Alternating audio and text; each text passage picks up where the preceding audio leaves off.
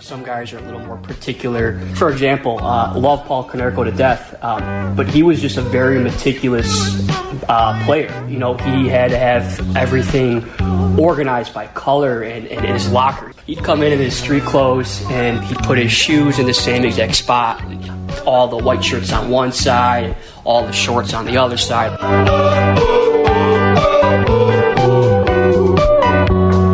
The great Mike Strubin, White Sox bat boy, 2005 World Series champion. The piece at WGNRadio.com by WGN reporter, anchor Joe Brand, who joins us now on 720 WGN. Hi, Joe. Hey, Joe. Hi, fellas. How's it going? We're having an interesting evening, I'd say. Is it weird that I've listened to your Mike Strubin piece 5 times? 5 times? Yeah, that's a little weird. I was hoping at least 1 for you. So 5 times, just, wow, that exceeded my expectations. Joe, totally. I mean, you did such a good job on that. I have to say, I was listening to this piece, and I was like, you beat me at my own game. This was like what I would do like 10 years ago. You out-Bernfielded me. It's way better than anything I ever put together. That's a great way of putting it. You out-Bernfield Brand. I guess mission accomplished then. Jeez. Well, podcasts are in right now. Documentaries are in, so I just figured strike while the iron's hot. I mean, whatever. It was stupid, but it was fun. It was stupid fun, and, he had a lot of good stories to say. He was a fellow Southsider. He's married into one of my high school friends, so I thought, with all this going on, everyone's reliving the Bulls championships, the Hawks championships. Why not relive 2005? And what a better way to do it than in the eyes of somebody who was in the dugout but wasn't a player. He had a lot of really cool stories.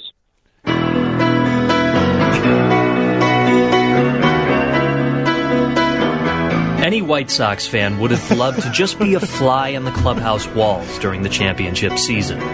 Well, a teenage Southsider got that opportunity, and so much more. Mike Strubin was 16 years old when the Sox ended their 88-year championship drought. He was Go to WGNRadio.com, but it's so good. It is really good. It pulls at the heartstrings, Joe Brand. So, sorry, go ahead, Joe. Well, what I was going to say is it's funny because the first thing we talked about is in 2003 is when he realized, he had the dream job. He's sitting at U.S. Cellular Field, it was called at the time, taking pictures with Jamie Moyer and Esteban Loaiza and just totally soaking it all in, with all these all-stars. And I thought to myself, I remember 2003. I remember begging and pleading my parents to try to figure out a way for me to catch fly balls in the outfield for the home run derby, and that wish never came true, and that's when I realized this kid just lived out all my childhood dreams. So you were jealous of Strubin. Very, very. Yeah. We talked for 2 hours with that whole thing. I just couldn't get enough. He just kept story after story, and he was just reliving the glory days. And I mean, again, I know it says it in the intro, but where else would you want to be being a 15-year-old baseball fan? No, I mean, I agree. That was awesome. That was one of the things that I thought was so good about the piece, Joe, to be honest, was just that the idea of talking to someone who would be living this experience that literally any fan would want to, and especially at that age, right?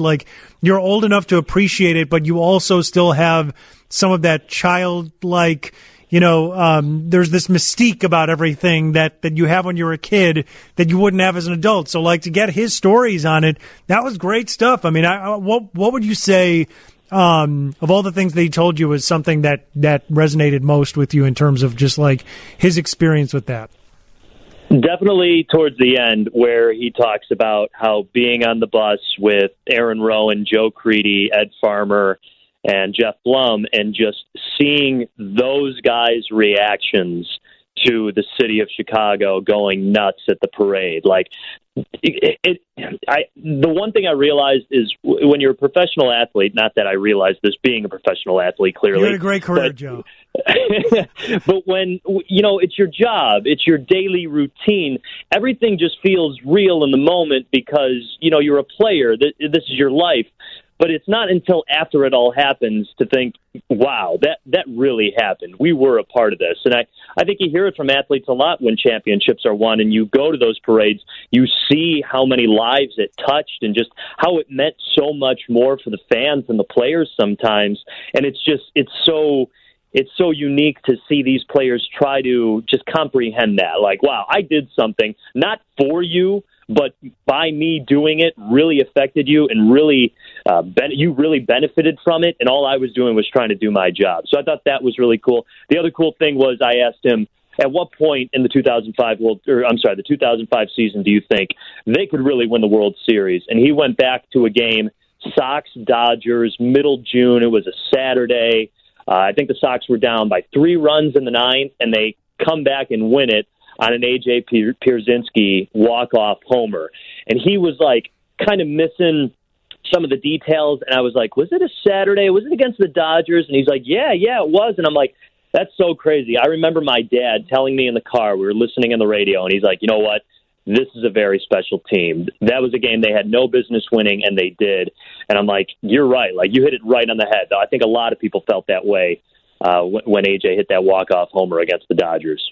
In the world of a baseball clubhouse, there is an endless amount of unwritten rules. This is Carman. One of the most difficult ones to describe is having feel. Feel is like swagger. You either have it or you don't. Check out the piece, WGNradio.com. Hold on a second. Does it ever get old to get mocked by Carman on the station? Let me just. Well, that was amazing when he went into feel and swagger. I was like, this is incredible. This is. No one has ever gone this in depth on a bat boy in the history of baseball. No one's ever done this, and we have the benefit of having Joe Brand on the air right now. You, Joe. Let me ask you something. Didn't you recently get married? Is that true?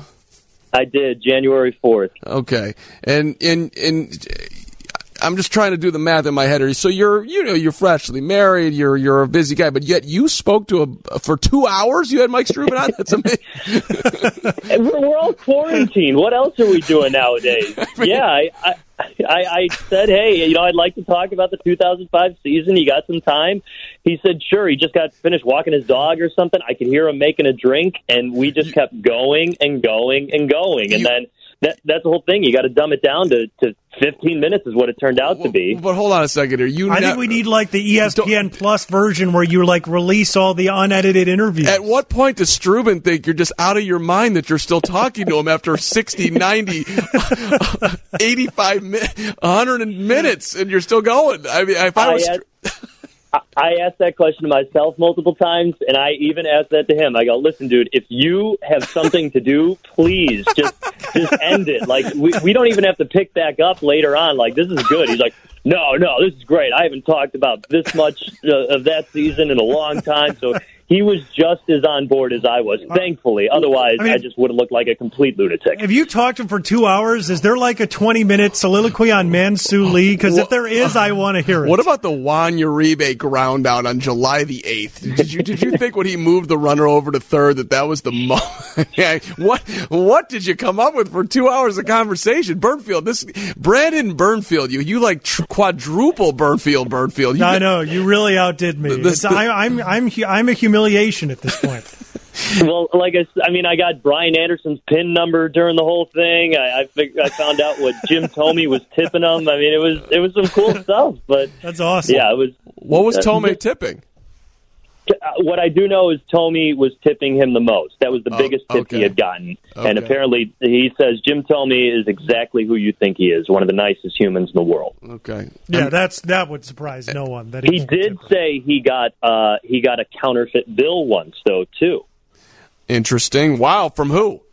He didn't know. Because, I mean, you get all that cash right away. I mean, I'm not going to go ahead and say it was Esteban Loaiza because I don't know that for a fact. So it was Esteban Loaiza got it, okay. No, I honestly, he didn't even, like I said, he didn't know. He didn't even know because, is it the IRS? Is that the correct company or whatever organization that would come after it? He said he got notified like a few months later, you got a counterfeit bill.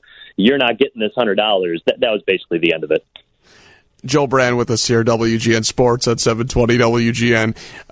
And for people who should know, Joe, who don't know, that Joe's the voice of the Kane County Cougars, so you do have additional time on your hands right now with no baseball, right? I mean, normally, if that was going on, you probably wouldn't have done the Mike Strubin piece. All these years of mastering my clubhouse feel, and now I've got nothing to do with it, so I had to talk to somebody else who had clubhouse feel. You're also covering the Blackhawks for us. What do you know about the NHL Players Union approving a playoff format that's going to send 24 teams to the postseason if and when the league lifts their coronavirus lockdown?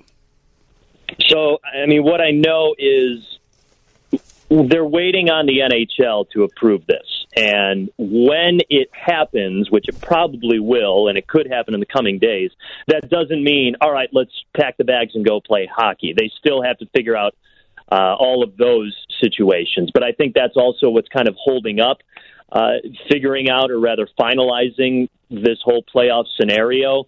I mean, they still need to figure out where these teams are staying. Are they able to stay with their family? How frequent will coronavirus testing be? And the other big one is, where are these teams going to be able to train? I mean, it seems like the two options are you could train at your home facility, or you can train at one of the hubs that they would end up choosing to be. It sounded like it was originally going to be 4 cities throughout the United States and Canada. Now it sounds like it's going to be 2, because clearly every team, or rather every state that a team is located, needs to match the federal laws that allow the team to practice in their facility.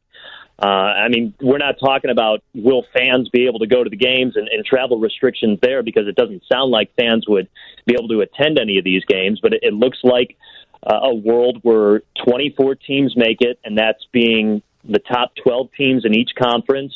The top 4 teams in each conference would battle it out for seeding, and then the following 8 teams after those top 4 teams, they match up in a best-of-5 series.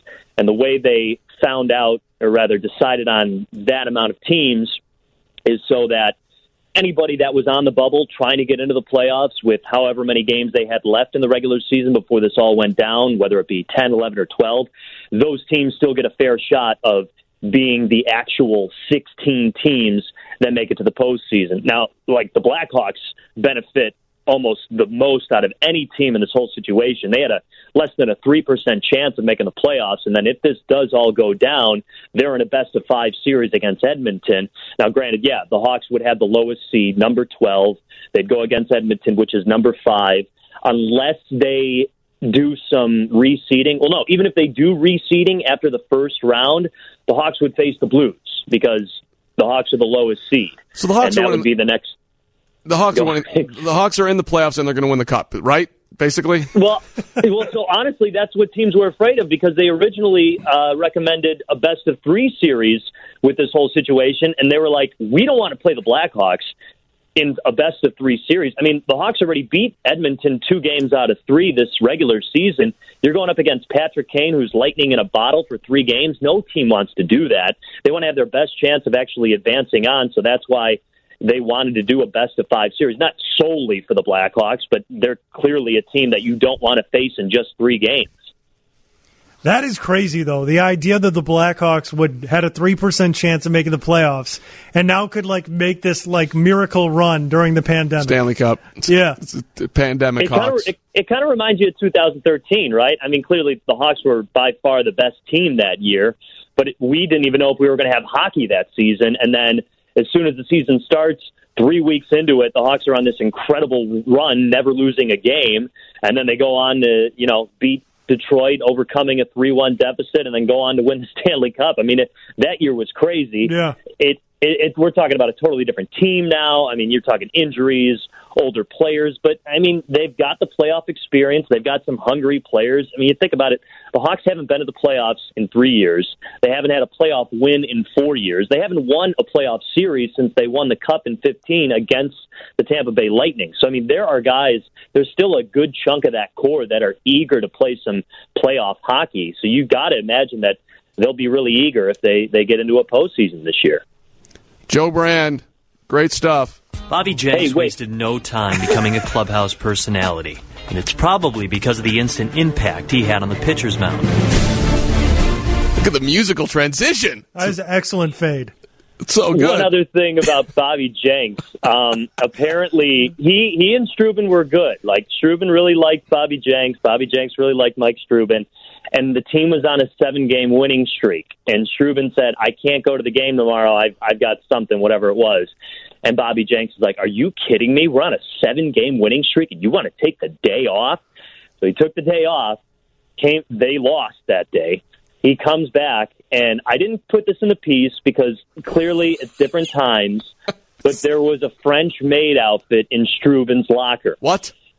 And the team made him wear the French-made outfit throughout the day during his job, not during the game, but he's delivering mail. He's walking through the tunnel next to Jerry Reinsdorf in a French-made outfit saying, hey, how's it going, owner of the White Sox? Now, clearly, again, different times, you know, this is something you don't typically like or want to see in a clubhouse or any kind of locker room. But if you see anybody, no matter their gender, walking around in a French-made outfit, you're going to get some heads turned and some eyes widened. But, yeah, that was apparently another one of the pranks that Bobby Jenks did. Was that in hour 1 or hour 2 of the Strubin conversation? that was pushing hour 1, and I was like, wow, this guy's just full of more stories. I got to get some more from him. Do you think Strubin would like to talk to me to further the story? I don't see why not. I really don't. Okay. All right. I mean, I might have to. I kind of want to do a deep dive on his conversation with you for another piece. So we'll just do a piece on that then, and we'll just constantly go with more and more pieces. Did you ever think that a radio reporter would call you up and talk to you for 2 hours about the 05 White Sox and you in a French maid, and his name would be Joe Brand, who was in the middle of a pandemic while he wasn't doing Kane County Cougar games? And I just texted him one day because I got his number. Hey, Mike, with WGN Radio, would love to talk about the White Sox. He goes, yeah, sounds good. And then, like, the next day he goes, wait, what is this for? Like, who are you? Why are we doing this? And I'm like, listen, man, you don't have to do this. You don't. Like, there's no deadline on this thing at all. I'm just kind of really bored and really want to do something. So yeah, we had a good time with it. Great job, man. Awesome work, despite Carm's incessant mocking. It was great work. It's mocking with a heavy dose of praise. It was a great job by you, Joe Brand. So thank you for being on tonight and having fun with it. All right. I appreciate it, fellas. Hey, really quick, do you remember the last time us three were on a show together? Oh my God, no, I do not. So 2013. You two are filling in for the David Kaplan show. I'm producing. We play a game called None of Your Business that I think you both fondly remember. And for some reason, one of the callers wanted to ask me who my least favorite person on the show was. Oh, and you chose me probably, right? Carm's girlfriend was sitting there, and I was like, hey, what about her? And then Carm's like, nope, doesn't count. And I didn't want to seem like a pushover. So you buried me. I do have a vague memory of you burying me. I threw Jordan under the bus, but then I felt really bad about it. And then after the show, we went to the Billy Goat. We had a good laugh about it. Oh, my God. I still love you, Joe. I appreciate that. I appreciate you not having any hard feelings after all these years, Jordan. Honestly, I probably would have never remembered that for the rest of my life had you not brought it up. It's one of my favorite Joe Brand things that I'll get the occasional random email from Brand, and it'll be a clip from something during that era, which was a very fun era, by the way. That was an era. Brando, you're the man. Thank you, brother. Appreciate you guys. Thanks, Joe. Be safe out there. Joe Brand, WGN Sports. The Mike Strubin piece is fantastic. Check it out at WGNradio.com. Come back and wrap up the show, 720 WGN.